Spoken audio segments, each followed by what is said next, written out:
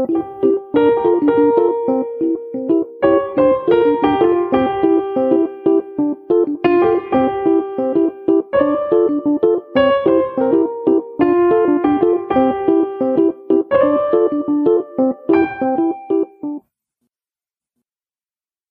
and welcome to Field Notes, a podcast about linguistic fieldwork.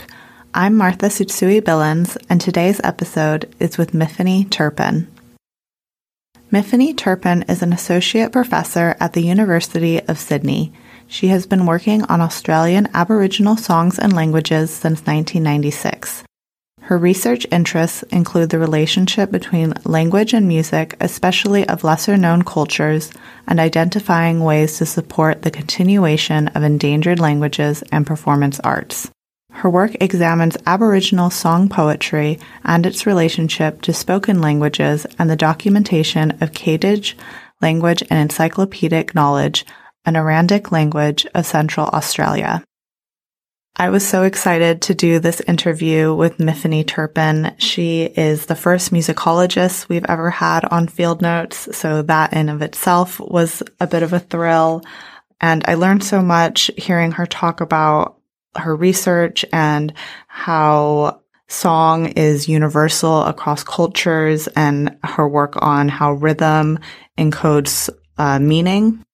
She also talked a bit about her work in revitalization efforts, particularly a project that created Aboriginal emojis for the Kadij community, and also hearing her talk about how, in terms of repatriation of archive material and language documentarial, how as linguists we're really working with something that is private property. So language is private property. The speakers own the language. And I'd never heard this phrasing of a language being private property. So I thought that that was just a very apt way to describe it.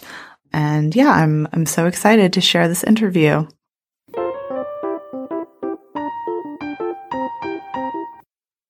Okay. Hi, Myfany. How are you? I'm very well. Thanks, Marty.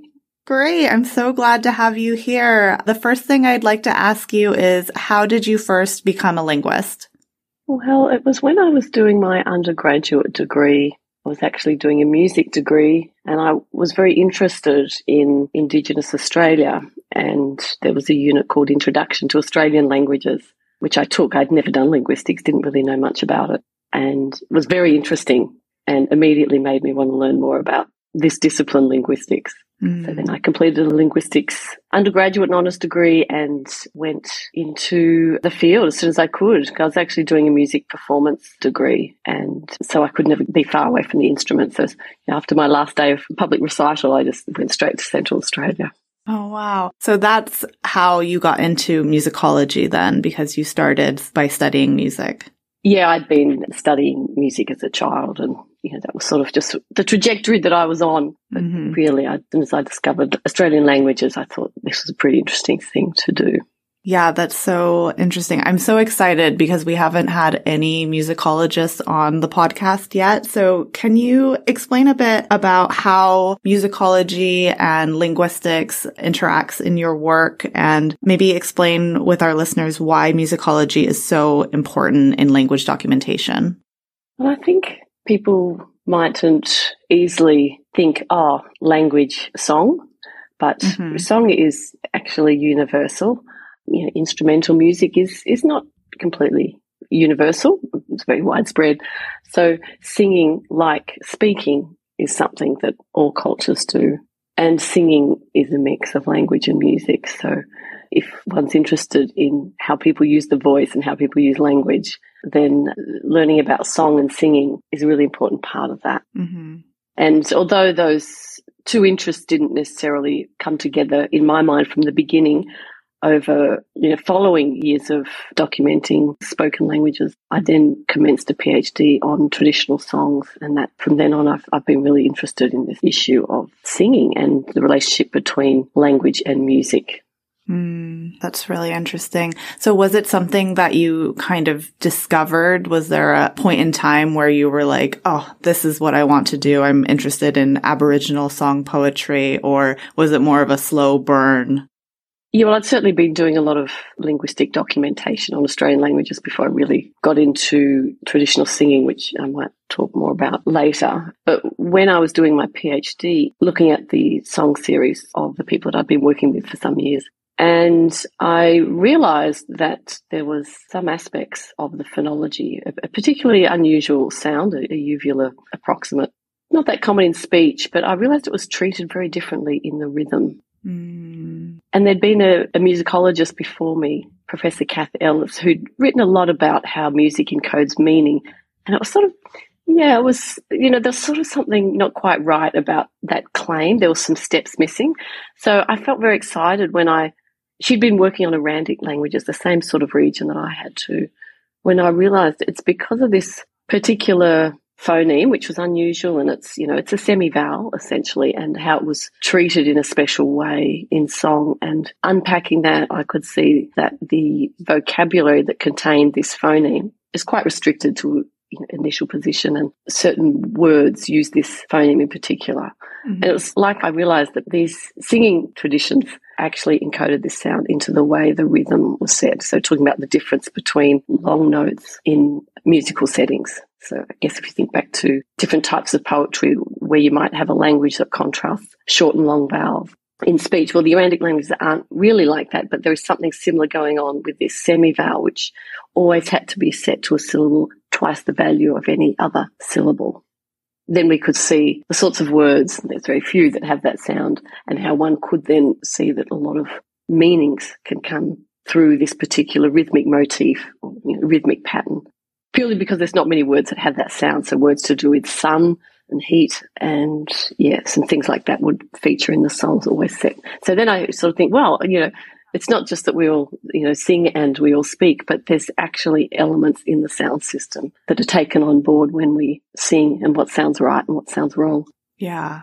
You think about how, if you sing happy birthday, how a particular person's name that you put into it will sound better some ways than others. And of course, we know all about this with English, which is a stress language, and we like to match stress. But, these languages are doing very different things. But we're all doing it. We're all conscious at some level about how our sound systems affect the perception of what sounds good when it's sung. And I suppose that was one of the main findings of my thesis. That's really interesting. So the semi-vowel, you said it's only found in songs, is that right? Or it's used in speech as well? No, it's in the spoken language. It's just a very uncommon phoneme, and it only occurs can only be the first consonant of a word. It's never the second or third or fourth. So, there's only a few, this sounds not in very many lexemes, but they're quite important lexemes, words for sun, words for anger, words for heat. That's so interesting. That's really cool. So can we go back to your fieldwork biography a bit? So like where you've worked and with whom? So primarily my linguistic research has been with Kadish-speaking people in Central Australia. So Kadish is an Arandic language of the broader Parmanyungan language family, and Parmanyungan languages occupy most of the continent.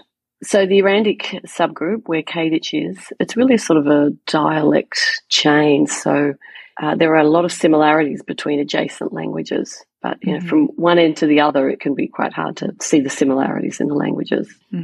And sometimes it's not really clear-cut where language names, what they apply to. There's different varieties of these languages, like Eastern Aranda, Central Aranda, Western Aranda. So for the Arandic group as a whole, it's probably about 4,000 or 5,000 speakers. And the strongest one of the identified language groups, I suppose, when we look at the census and the sorts of numbers of speakers that come up, is the Arandic language Alyauda, which has got about 2,000 speakers, according to our 2021 census. But Kadish in the last census has 109 speakers, which is decreasing from the last time. So it's a very small and highly endangered language group. Probably Kadish and one or two other varieties are really struggling to keep their speaker base going. So it's certainly not one of the strongest ones in that region. And I suppose I've been working with Kadish people now for 26 years. Oh, wow. And of course, I've done sort of many other things as well, but that relationship started as soon as I sort of went up to Central Australia and Yeah, that's really nice. So are there any revitalization efforts happening at the moment? A lot. And really that's why I began working with the Kadish people to compile a dictionary of their language, which was really the start of the revitalisation efforts on that language.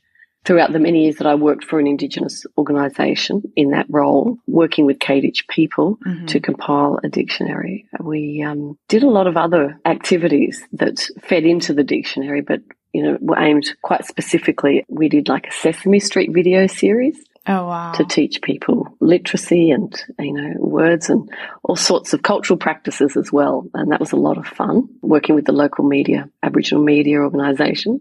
Yeah. I've done a learner's guide to the language. There are many people who identify as Kadish but haven't grown up speaking it. So the aim is that people will be able to learn through that. And, it's very different to a grammar. We, had lessons and cartoons through it. So it's quite a different sort of publication to a straight sort of grammar or a sketch grammar. Yeah. And there's audio through that. There's also local schools that have had the opportunity to do language programs, and I've worked with Kadish community people and teachers to help create and work through how to use resources. We've done a picture dictionary as well and many songbooks. So I work with an organisation called Music Outback Foundation, and we might spend a week at the school once a year where we create songs in language and as well as English and teach literacy and go on field trips. That collaboration's been going about 20 years, and that's really lovely as well. Wow, that's cool. So, plenty of work in the language revitalisation space. We've just done a Kadish emoji project. Oh. You may have heard of an app called Indigimoji, which is a series of Indigenous images, spoken text and written text. It's based on Aranda, and with our good relationships and sharing of resources last year with the small Kadish family group, we created a Kadish set, and we've got example phrases of these words and images. So that's also been a fun project. Yeah, there's lots of really interesting things that go on, and there's always something of great linguistic interest that come out of these projects as well. So it's a real joy to be involved in those. That's so amazing. I want to hear more about the emoji project. Did people submit ideas for we should have this emoji or that emoji? How did you decide what emojis you should have? Well, the Aranda team had sort of pioneered this, and we springboarded, sort of the sharing of resources idea. And we went through and looked at their emojis, or the Kadish people did that were there in this project. And some of them, they used those emojis, but actually selected a very different word, right, to what it meant. But some of them, it wasn't clear to them what the picture was symbolising. So they chose not to use it. But, most of them were used. And then a further 30 were developed by Kadish people. And the sorts of ones that they really wanted to use were kinship terms, because they have a highly developed, in fact, all Central Australian languages pretty much have a sign language, auxiliary sign language. So they chose a lot of signs from their sign language to exemplify kin terms. Oh, cool. So there's quite a lot of those in there, as well as a few other key sort of plants and animals or topographic features that they thought were really crucial to part of their identity and the place that they're from. That's really cool. So for the auxiliary sign language, would the emoji look like then a little person making the sign, or just the hand doing the sign? Or would it depend on what the sign was? Yeah, it's just the hand. It does depend a bit. I'm saying it's just the hand, the way the fingers work. But then I thought of the hand sign for food, which also means hungry, which is the hand on the stomach. So for that one, we've got a bit of the belly in the emoji as well. I love that. Can you explain a bit about your work with ceremonial songs? Yeah, so when I did my PhD, which I finished in 2005, that was on a particular song series of Kadish people. And really it straddled both disciplines, linguistics and what I'd call musicology, but many people know as ethnomusicology, which is a term that really just refers to non-Western music and looking at music structure and its role in society. So some people like to use the term ethnomusicology because it really distinguishes not just the focus on non-Western music, but also the role of music in society, which musicology doesn't always do. But in Australia, we don't really have separate disciplines. So musicologists tend to do, look at all these things and quite. You do it all. So yeah, it was in a PhD in musicology as well as linguistics. Yeah.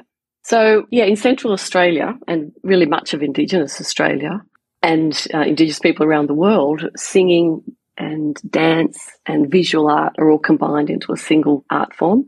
So there's no distinction of like music, dance, in terms of different art forms.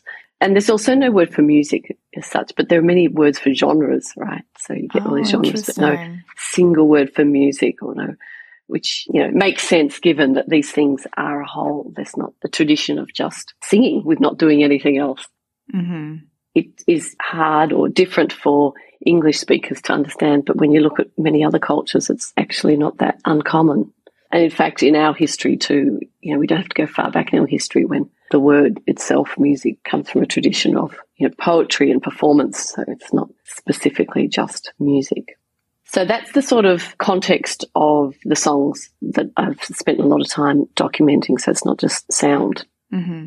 And they're also group performances. And this is like the prototypical context of performance or music or singing. Mm-hmm. And there's many different genres. They're performed for different reasons, from initiation to intercultural gatherings, maintaining the health of the country and particular species and relationships, goodwill with people.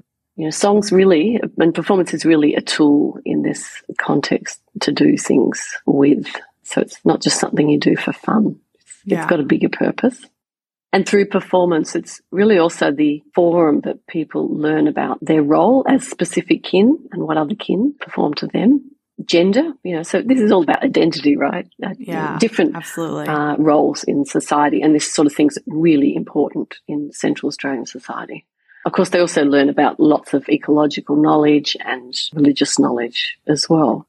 If you think about identity, I'm trying to find some sort of analogy that, what it means to be a mother or a woman or whatever these things are. Ceremony and music actually gets you doing it, right? Very symbolic way, and lots of iconography in the art and dance. So I think that's a really interesting thing, how doing it can help you learn these things and reinforce the values that your society wants you to learn. 100%.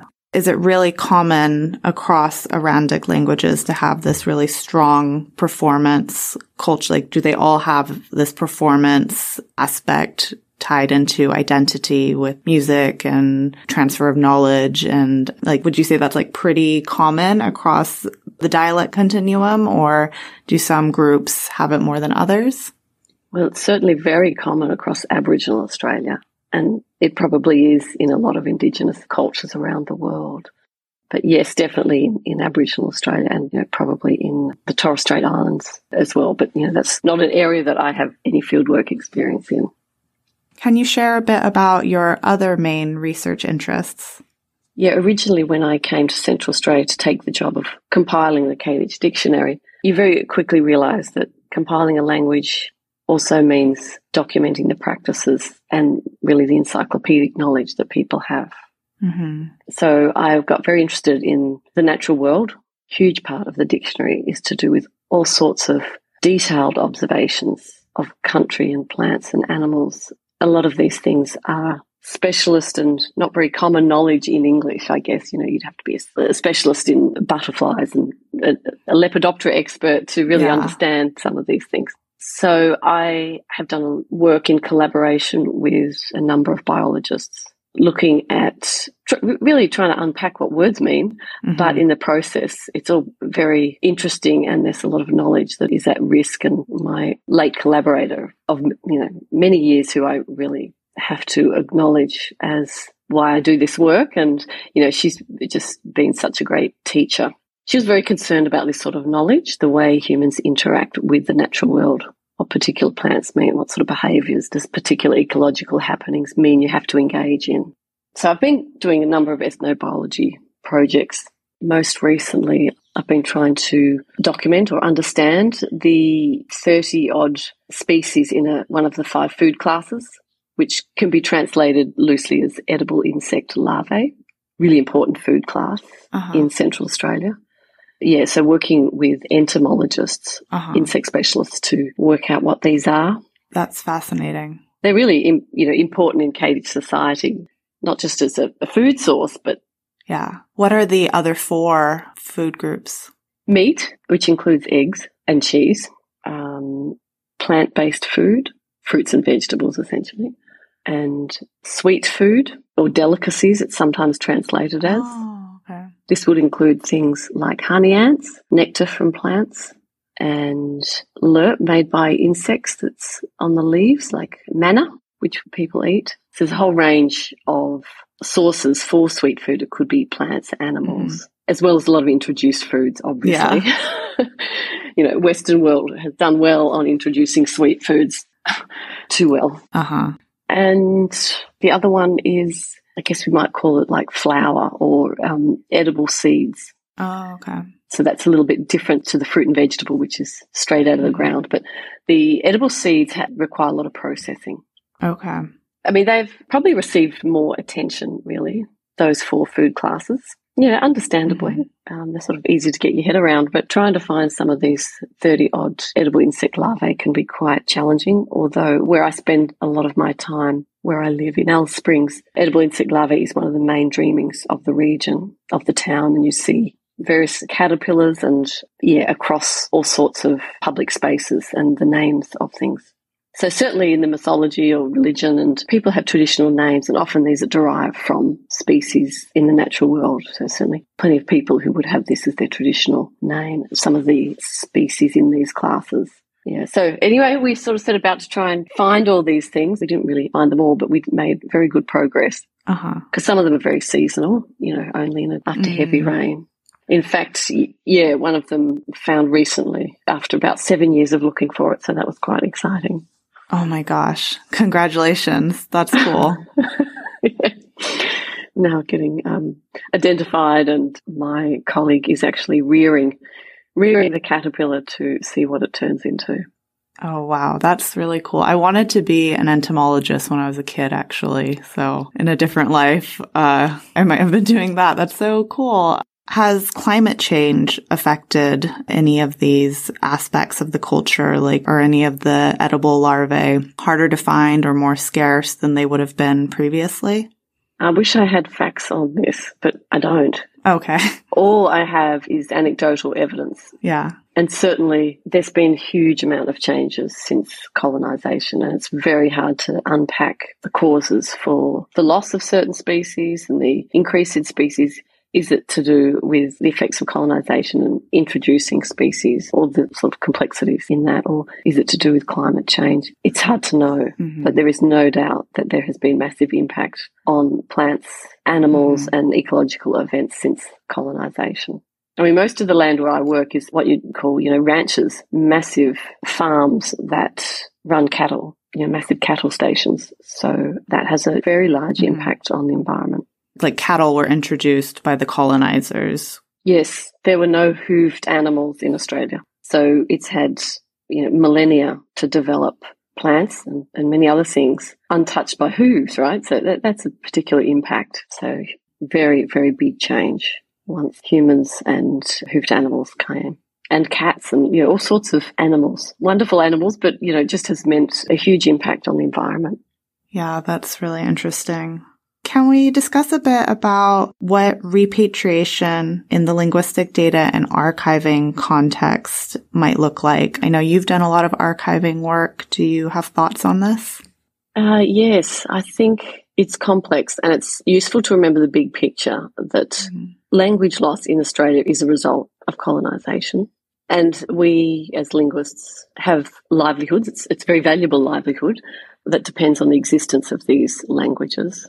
And these languages are owned by Indigenous people. Very different situation to a language like English, which is a universal language. These are very small languages, intimately tied to people's identity. And in the case of Kadich and probably many other languages, there's a site where they have their religious origin from. So we're working with people's private property, essentially, really personal property. Yeah. And these are people who've, in many cases, had their languages taken away from them directly through government policies, beaten for speaking them, and less directly through the pressure to assimilate. Right? That's quite a very large pressure and very complex pressure. So I think we've got a responsibility to ensure that any work we do, all this very valuable work we do, is discoverable. How do people know that it exists? we've got to make sure people know that it exists. Yeah. How do they get it? We've got to make sure that we show people how to get hold of these things. You know, in some parts of the world, the archive is a long way and the language of the archive is very different. So accessibility is a big issue. And then we also have to make sure that can people use it? I mean, how can we expect people to be able to use linguistic documents that are in its own specialist language? So, yeah, you know, repatriating something is the aim, but it's got lots of complex steps that we need to unpack.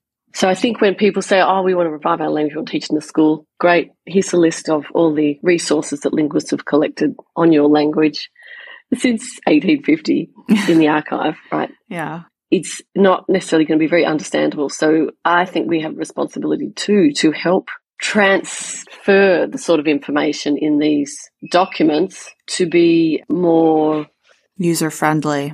Yeah, and to actually have a think, well, where are people at? What sort of knowledge needs to be used to fill in the gaps, and how are people learning? So really thinking deeply about how learning can occur in a community right now at the time, that people wanting to say, hey, let's write a song in language, let's do a first year subject or whatever it is. So yeah, there's a long way to go before we can actually help with repatriation in a functional way. It's really important work, and I think it's actually very interesting too, because we're interrogating our own information systems and also how to translate that and how to maybe look at other ways for learning.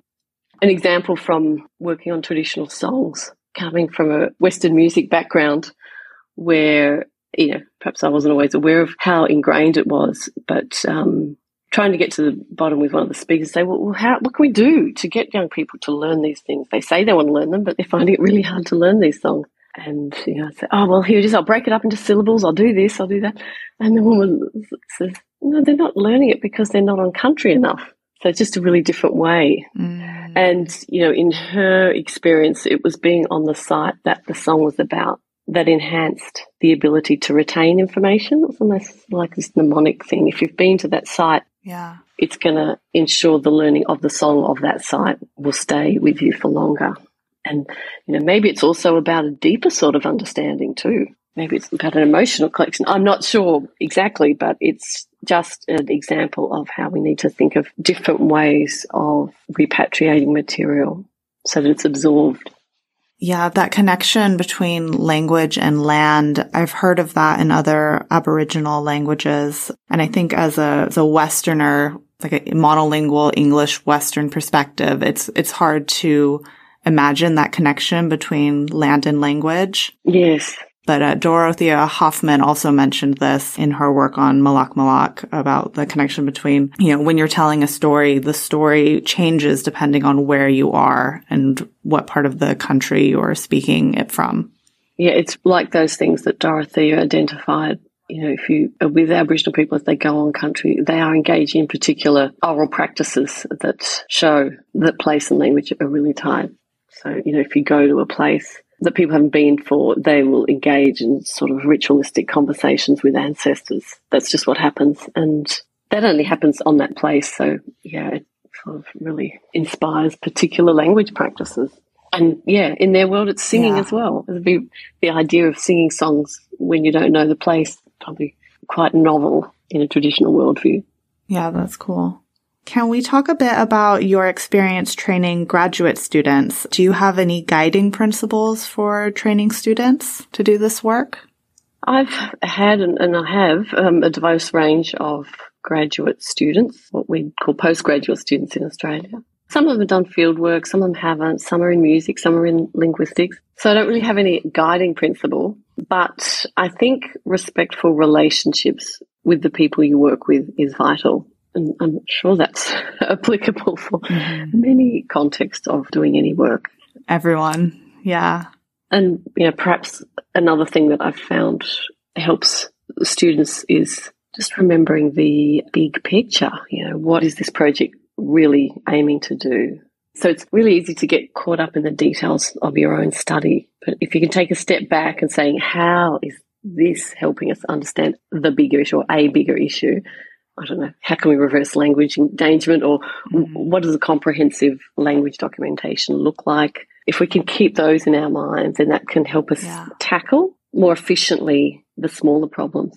I guess, so that's reflecting a bit on my own work with obsessing with these rhythms in the traditional songs too, and then looking at this bigger picture, which I had in mind, which was the claim that Kath Ellis had made about how rhythm encodes meaning. So I was like, oh, hang on. Always taking a step back and looking at something bigger can help you get through it. I think that's such a good reminder, because it is so easy to forget and get caught up in your own research question and, really get too laser focused on like, oh, but I really need to figure out this morpheme, and not, be aware of like, what is the big picture? Yeah, if you can't communicate, why should a reader be interested? Why does this matter? It's very hard to say something that's going to be of value. Yeah, absolutely. What further research would you like to see being done, either by you or someone else? Anything you think should be done by someone in the future, or something you're looking forward to doing? Yeah, well, I could comment on, work in language documentation, but given that you haven't had a musicologist on the show, maybe I'll say something about musicology there. Okay, cheers. Many ethnomusicologists have actually been interested in this question, but it's puzzled me, I suppose, that more linguists haven't been concerned with it. And the question is really to do with why people sing. Anthony Seeger, there's been a number of people interested in this, but it doesn't, linguists tend to be more interested in the semantics of song, and that's indeed very interesting. But people less often think about why we sing songs we already know, or songs that have no meaning, which, we do all the time, both those things. Yeah. And I think it's of relevance to linguists as we think about what is the function of language. So this tends to focus on those semantic, very valuable questions, but less so on, I guess, the social role of language. The Russian linguist Roman Jakobson, who really got linguists to consider this question, why do humans all over the world engage in verbal art? We all engage in some sort of poetry or song. And how does it relate to spoken language? So I don't think this is really understood yet. There's still a lot of interesting work that can be done.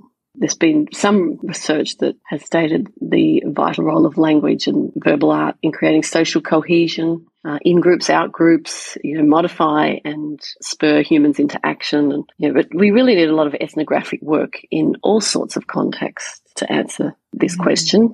Urban and rural and new and old practices in times of peace or war, and in the home and in public. So there's so much work that can be done to help us understand what verbal art does for people, individuals and society. So, I think that'd be something I look forward to reading about. Yeah, that's a great question. Okay, last question. How has the pandemic changed your research, if it has at all? Yeah, I think it opened up possibilities that I didn't realize were there. So I had an MA student when the pandemic started who decided to do a grammar of a sleeping language. In fact, I got the request from a senior man of this language, William Santo. He's Gudjul. This is a sleeping language. No one speaks it today. And there's maybe a few hours of audio recordings that were made of this language and some field notes. And so this student thought, I'll happily do that job, as William asked me to find someone.